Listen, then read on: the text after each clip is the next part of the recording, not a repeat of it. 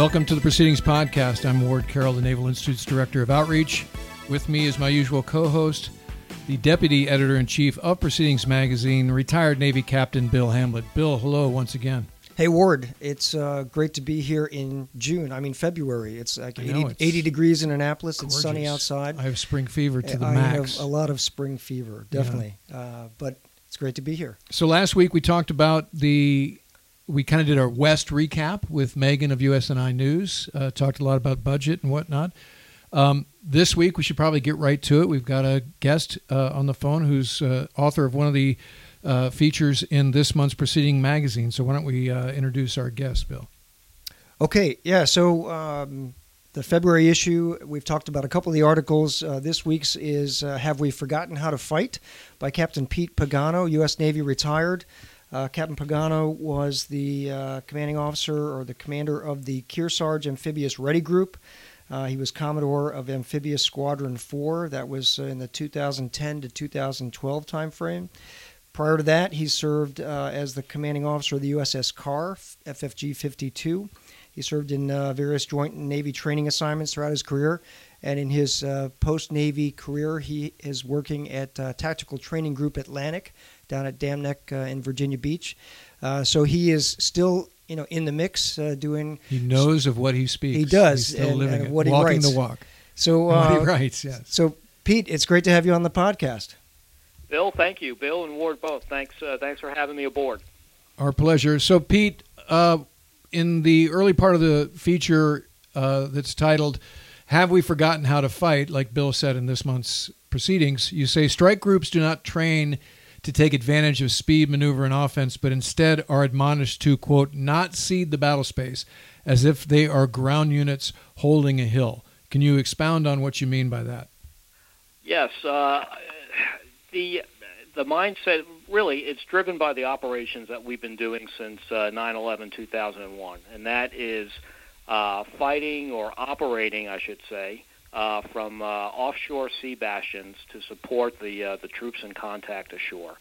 So it has fostered, I believe, in my own opinion, it has fostered this mindset of a very kind of ground-centric mentality in our approach to naval operations, and that is at odds with our traditional advantages that are inherent with naval operations, which is that speed, maneuver, deception. That inherent maneuverability is really what is the advantage that naval forces bring to the fight. I think the fact that we've been tethered to supporting troops ashore in this kind of static counterinsurgency type of war we've found ourselves in, as a result, we've really, an entire generation of naval officers have not been exposed to traditional blue water naval operations and naval warfighting doctrine.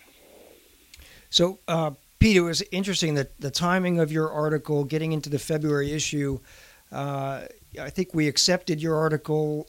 You submitted it sometime last fall. It takes us a couple months to get an article, particularly a feature article, into a Proceedings. And by the time we got you published, we sort of coincidentally had a piece by Admiral Swift, the Pacific Fleet Commander, who also spoke at West 2 weeks ago and has since written a second article. But in the February issue, we have your piece called "Have We Forgotten How to Fight?" And right after it is Admiral Swift's article called "Master the Art of Command and Control." And in many ways, they go great together because you're both talking about war at sea, about the Navy's traditional quest for sea control, and particularly how are you going to do that against a peer competitor, right? And that was the focus this year of the conference out at West 2 weeks ago. We also have another article by Admiral Swift that we are publishing in the March issue, which will be out next week. And you both talk in your articles about Admiral Hank Mustin, Hammer and Hank Mustin, the Second Fleet Commander, and about his fleet fighting instructions. Can you talk a little bit about that, and also about how you guys at TAC Traegerland now, as you think about training the Navy towards the peer competitors, whether it be Russia in the Baltics or the Eastern Mediterranean, the Black Sea, or the Chinese Navy in the South China Sea. How does that legacy of thinking about war at sea, thinking about a peer competitor, and about sea control, how does that play now? Sure. Well, first of all, I'm a great admirer of Admiral Swift. I've read all his Swift signals and his own fighting instructions that he's put together, as well as various CONOPs that he's produced while in command out in the Pacific there. So it was very gratifying to me to have my article next to his. And coincidentally, I think it was last year, I had Proceedings published a small essay of mine regarding the LCS, the Independence class LCS, and using it in amphibious operations. And coincidentally or not, that appeared side by side with a piece Admiral Swift had at the time, a longer article in Proceedings regarding the LCS and the great work they were doing out there in the Pacific. So kind of neat to have that not once but twice having that juxtaposition with one of his pieces.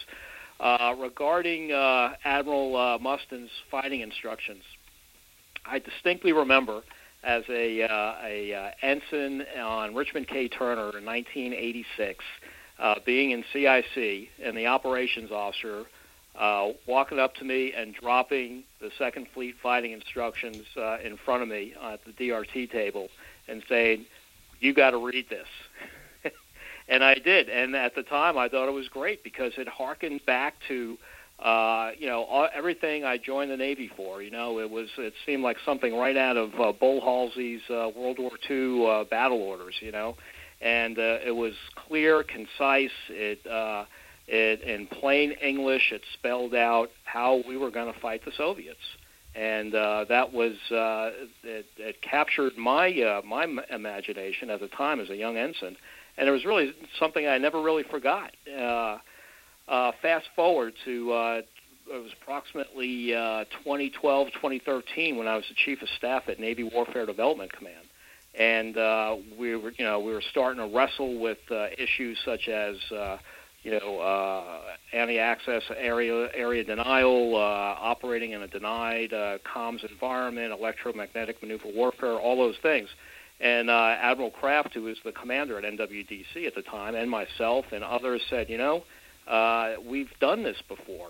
We all grew up in this Navy. And so we dug up Admiral Mustin's Second Fleet fighting instructions. We distributed it to the departments on staff, and we actually were able to get Admiral Mustin into the building to speak at one of our monthly waterfront seminars that we were doing at the time. And that was about, I guess, maybe 3 years before he passed away. So that was fantastic. So my association with the fighting instructions was something real and tangible. So what are we doing here at TAC Traegerland? Well, I think there's been a realization across the Navy that we do need to kind of refocus and calibrate our mindsets to a peer competitor, potential naval conflict. And so we're starting to emphasize things like mission-type orders and the initiative of the commander, certainly electromagnetic maneuver warfare and the whole mantra of speed, maneuver, deception. So that's starting to creep into our training, into the war games we shape for the training that the strike groups and ARGs come through here for. So as with any large organization, the cultural change doesn't turn on a dime. But certainly there's that realization, and there's movement in that direction to start injecting that into our scenarios and the training we do. Pete, that's great. So a couple of things that jump out at me. Again, the theme this year at West was about near-peer competition and the need to be able to fight and contest sea control. And General Neller brought up a point, from his perspective. He had a couple of great quotes that many in the audience just loved, particularly those that are like you and me, who can remember, and Ward, who can remember the Cold War, and remember that's what we trained to. We did not assume that we were going to have sea control. We assumed that we were going to have to fight for it. Right.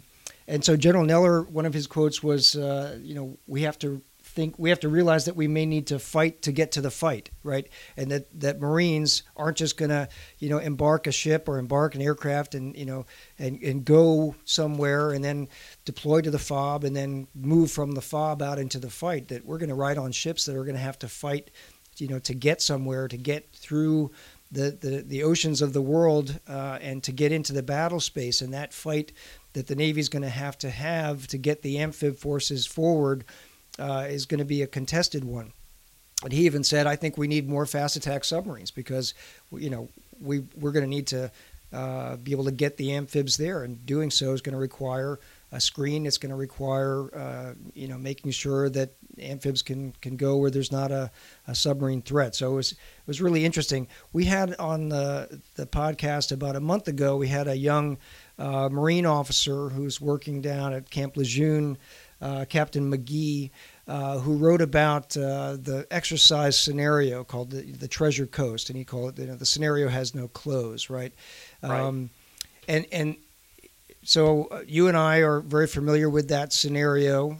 All the East Coast training in the Atlantic Fleet revolves around this fictional area called the Treasure Coast, where countries have fictional names like Garnet and Amber and Amberland and Sapphire, and the orders of battle and the way that those militaries operate is based representationally on some country or amalgamation of threat countries in the world.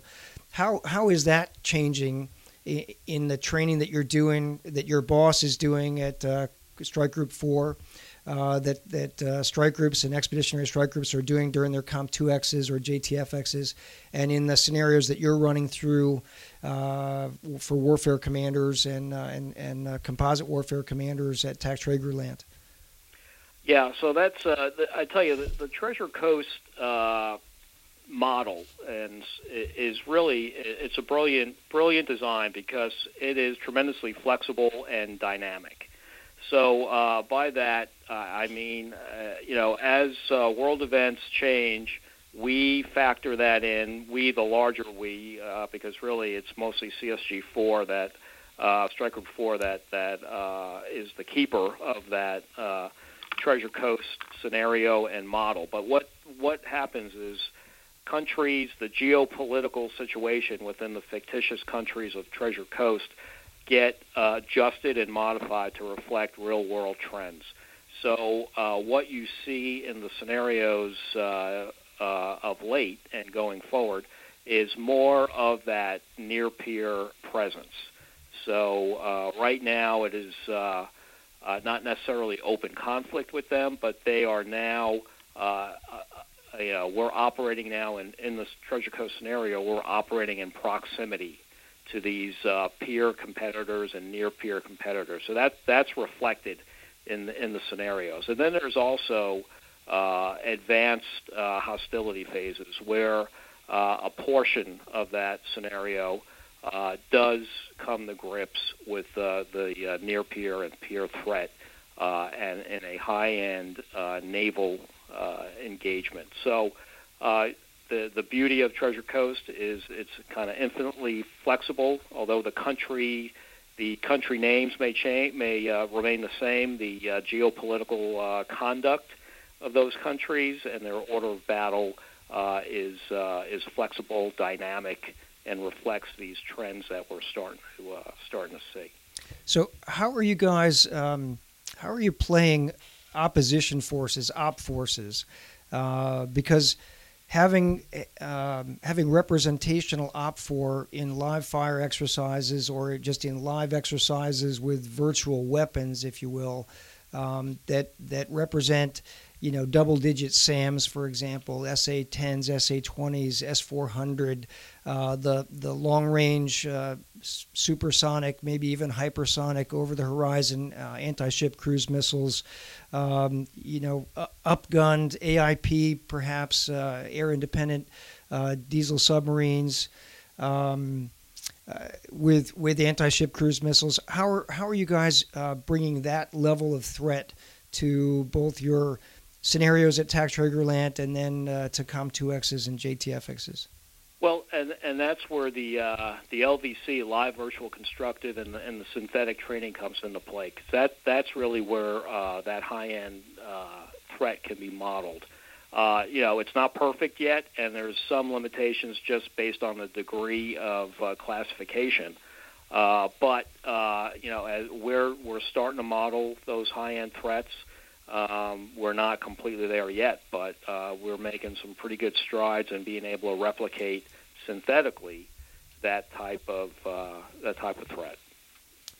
So in the article, you quote the Admiral Mustin's fighting orders, and let me just read it. In a fight, the winner will be the Navy whose ships can take major damage and still maneuver and shoot to hit. It means that your officers and men have to keep functioning professionally, even when they have seen ships blown up and sunk, and when many people have been killed and horribly wounded, when the survivors are scared and exhausted, when decks are red hot, lights are out, and equipment destroyed.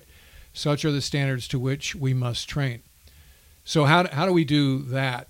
When we talk about synthetic and what we're able to do during interdeployment training cycle. Well, I say bring back RefTray first and foremost, and I kind of allude to that in the article about how that was such a great training tool and experience for the crew. I mean, really, you went through RefTray, I have, and the ship's crew comes away from that, I think, more cohesive, more confident that they can handle anything that's thrown at them. And I think that's just an invaluable tool that we need to take a look at. Now, that's, of course, down at the unit level of training, so that's not where, that's not my rice bowl at this point, not my lane, but just Pete Pagano's personal opinion is that RefTray or something like that needs to be looked at possibly elevating the intensity of ULT. And you're hearing that discussion at the TICOM level and other levels of higher Navy that ULT needs to be more rigorous as well. So now, from our perspective here, how do you experience that synthetically? I remember when I was in uniform, and subsequently the training audience is always encouraged during the course of one of these synthetic events. That's being held on board their ships where they're not in our modules, but fighting the synthetic fight from their ship, has always been encouraged to take the scenario to its logical point. So in other words, if synthetically their ship just took a missile hit, well, that should trigger then the ship's individual training teams, damage control training teams, et cetera, to then impose a actual damage scenario that the ship's crew would have to fight through. That, I think, is all goodness, and it just brings the crew into this synthetic training event. So it's not just hey, it's those guys in CIC that are doing the training. It's a whole crew event. Yeah, you say RefTray, I think sucking rubber as an aviator. Yeah, well, yeah. and I think, just sweating my tail off, doing some sort of damage control evolution, or making sure my CCOLs are accurate, Right. setting yoke, as, that's a rite of passage. I like it. So, Pete, in another part of the article, you say, learning how to fight a naval war again will necessitate a service-wide cultural renaissance that emphasizes that the Navy is first, last, and foremost a warfighting fleet whose purpose is to go in harm's way and defeat the nation's enemies. So have we, somewhere between 9/11, like you have described, CSG's drive to some modlock position and launch CAS sorties, by and large, not exactly a war at sea. And so how have we lost, in terms of the training, interdeployment training cycle, our way? Is it no longer high peer or high threat? Did we lose our way somewhere in the middle there? Well, time is the precious resource, and it's finite. So if you have X number of things competing for your time, and you don't have a driver prioritize this other thing, then of course something's going to fall off the table. So, the blue water fleet versus fleet fight training that has by necessity, I guess, has fallen off the table because time and resources are finite, and there's been these other competing priorities which have been exacerbated, I believe, by the fewer numbers of ships. Again, going back to when I was a JO in the mid to late 80s, we worked hard. We went to sea, but there was also weeks on end where there wasn't an inspection team coming aboard, or deployment was at least a year plus away, and the CO could turn to ops and say, "Hey, ops, I want to go down to the North Puerto Rican op area for 2 weeks, and train the crew and drive the ship and shoot the gun and the missile." And you can do that kind of internal training because you did not have a competing external priority. So again, that circles back then to not enough ships because, as I mentioned in the article, we're maintaining, if not increasing, the operational tempo of 100-plus ships deployed at any given day, with now a fleet that is less than half the size of the fleet that was doing that 15, 20 plus years ago. So as a result, something's got to give. And what has given is the kind of detailed, tactical naval warfighting training that we used to previously focus on. And when we had an adversary, that was a blue water adversary focusing our attention. I mentioned in the article we're a victim of our own success because the Soviet Union went away.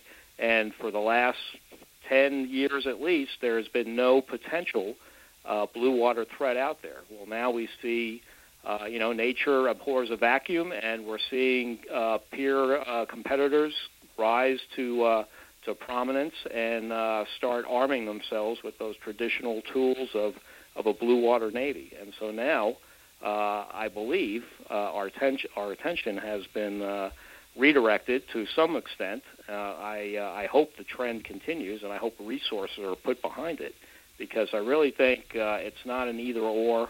It's not just a training issue. It's not just a cultural issue. It's all of that plus a ship numbers issue, because you can't do one without the other. We need a larger Navy so that we have both the time and space and capacity to not only meet our operational commitments, but also train to the level that a professional Navy needs to train to. I think calling us a victim of our own success is a fair way to put it. Yeah. Yeah. Yeah, I think that's true. I mean, you respond. We've talked about this a lot on the podcast.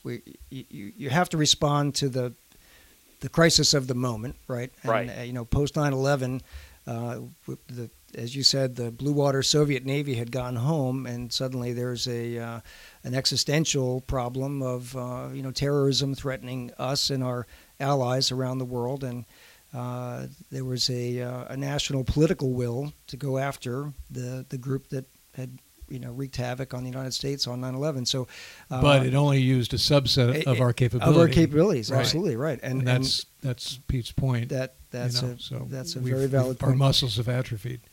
Yes, indeed. That's a good way to put it. You brought up the point earlier about electromagnetic warfare, electromagnetic maneuver warfare operating in a denied environment.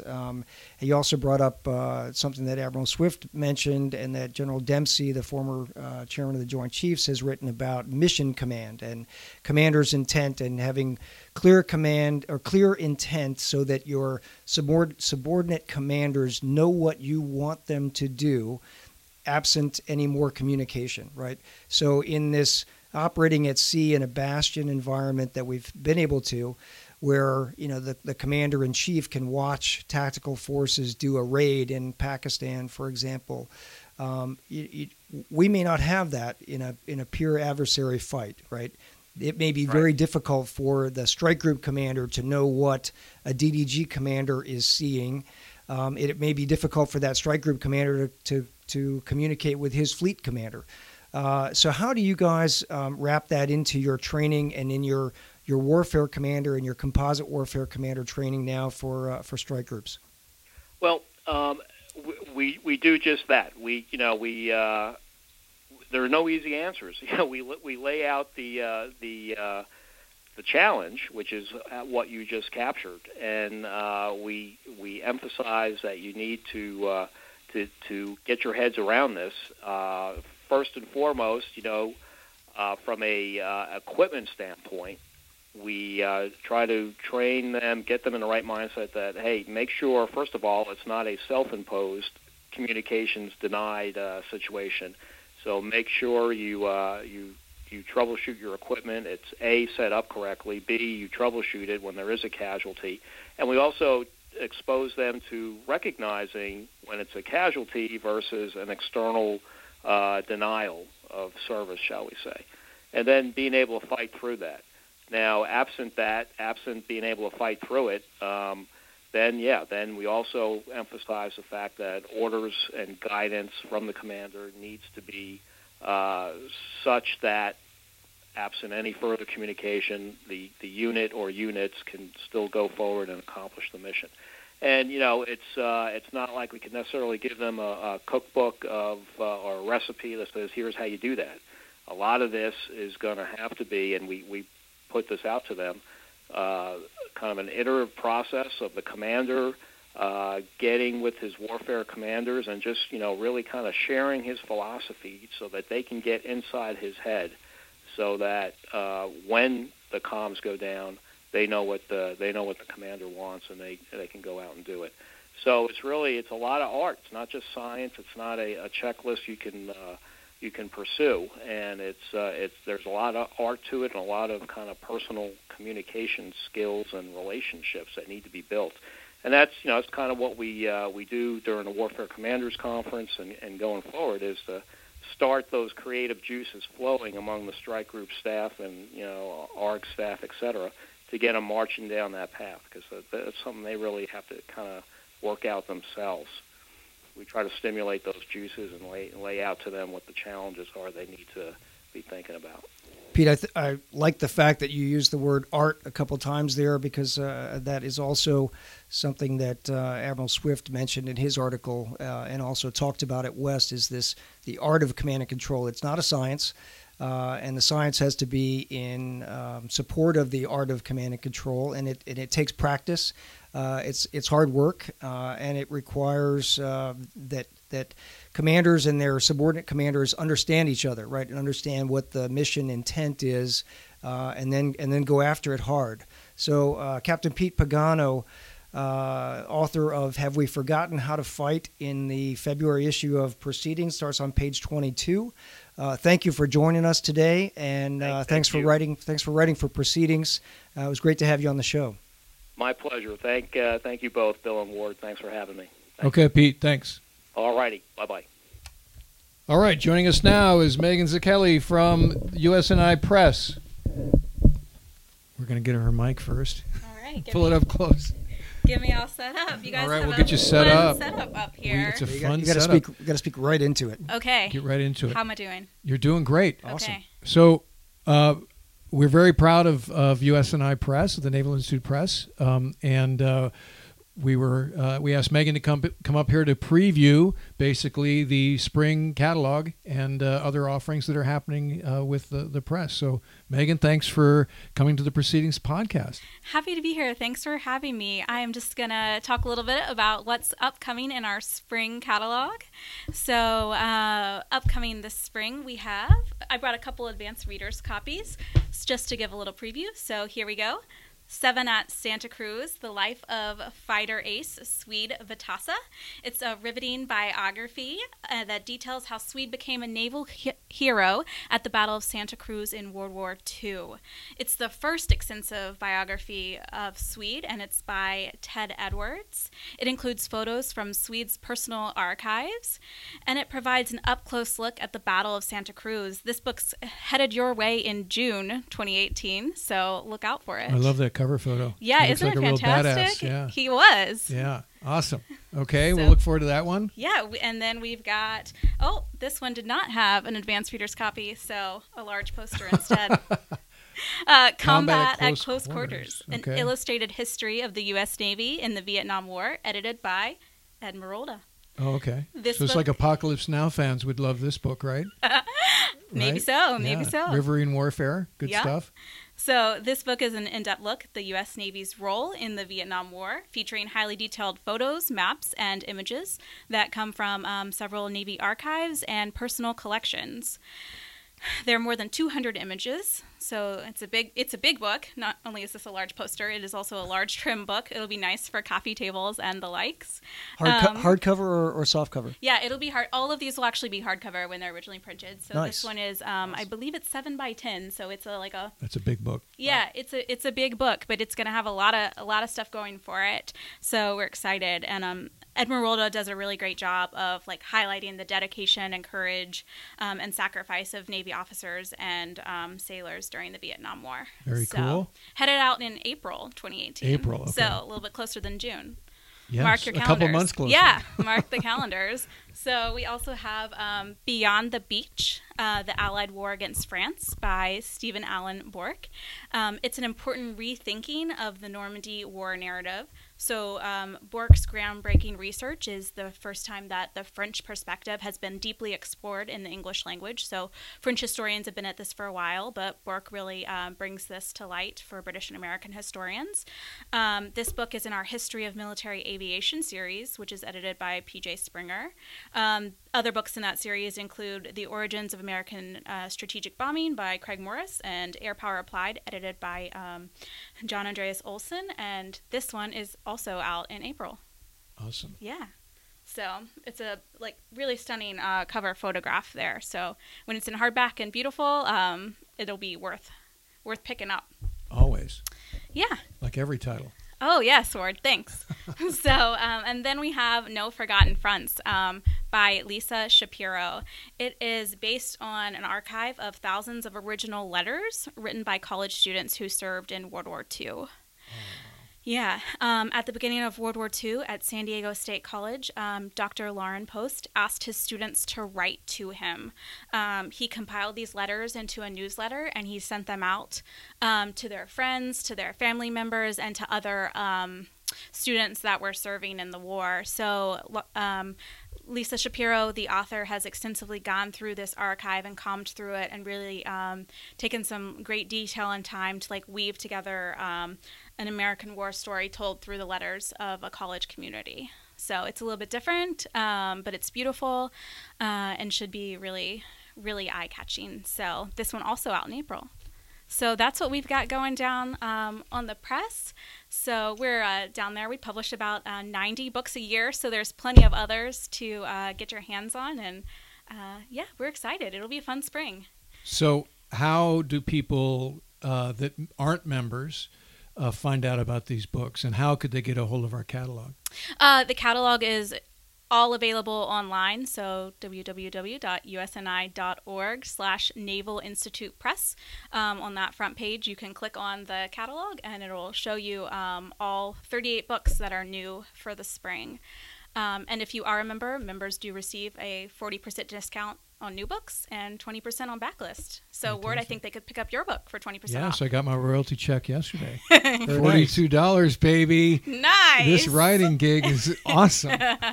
You might want to keep this day job with the podcast. Okay, exactly. Yeah, exactly. That's for Ward's book that came out in 2001 called Punk's War. Yes, it was republished in 2014. Recently. Okay. Right, and that's the one that Megan's talking about. That's the trade paperback size. Also available on Kindle. Oh, man. Yeah, so. Yeah, a lot of our books are also available in ebook formats. Yeah. Of my catalog, that's the only one that's available on Kindle. We just had a mic failure here. Bill just knocked over his mic. So, as you said, you guys do 90 titles a year, thereabouts. So let's say I'm a historian or an academic or a novelist that has a manuscript that's a military.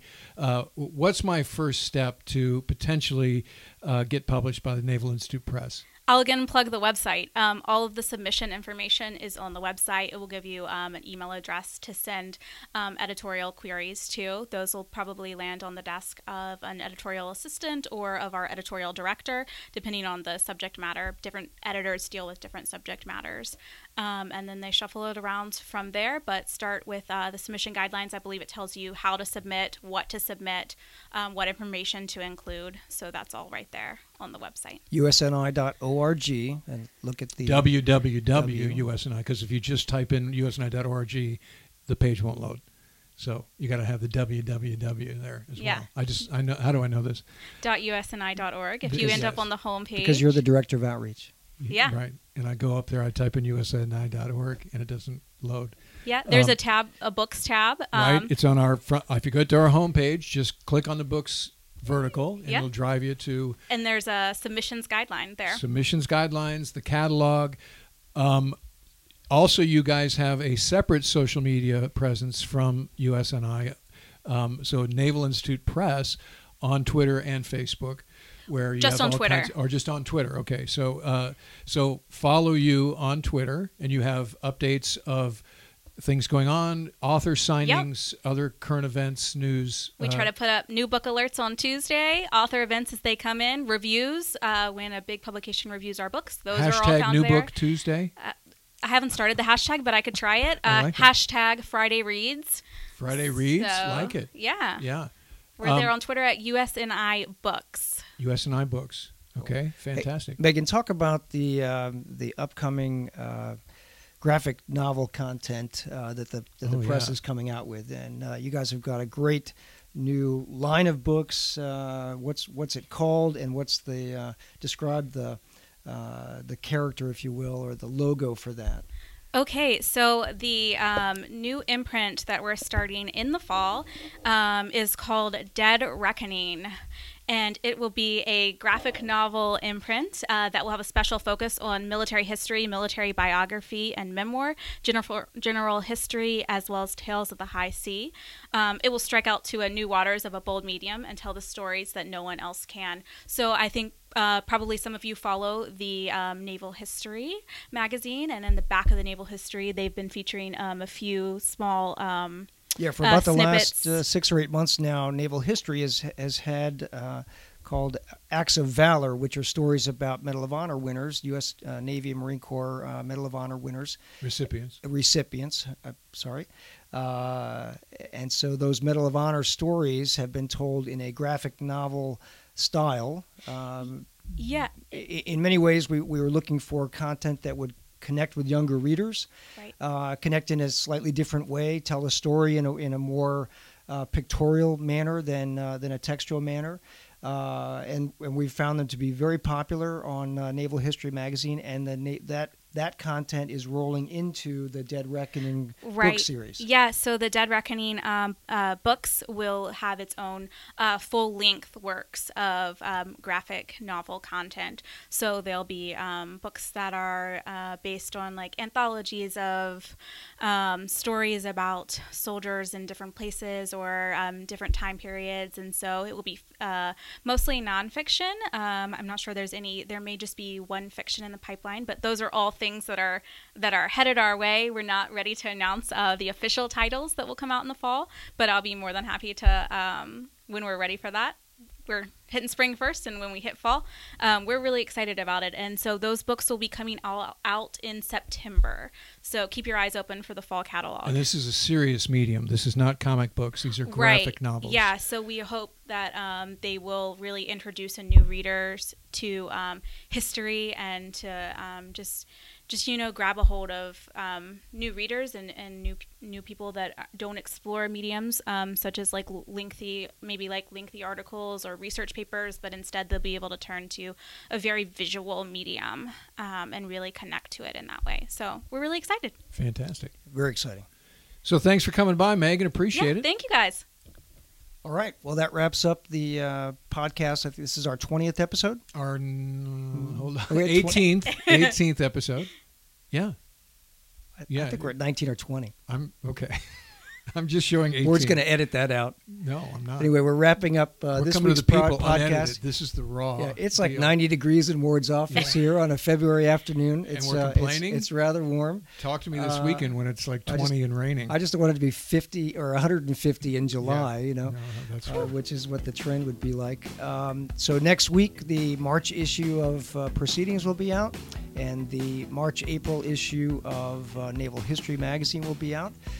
They'll be online and in your mailboxes. And don't forget, victory begins at the U.S. Naval Institute.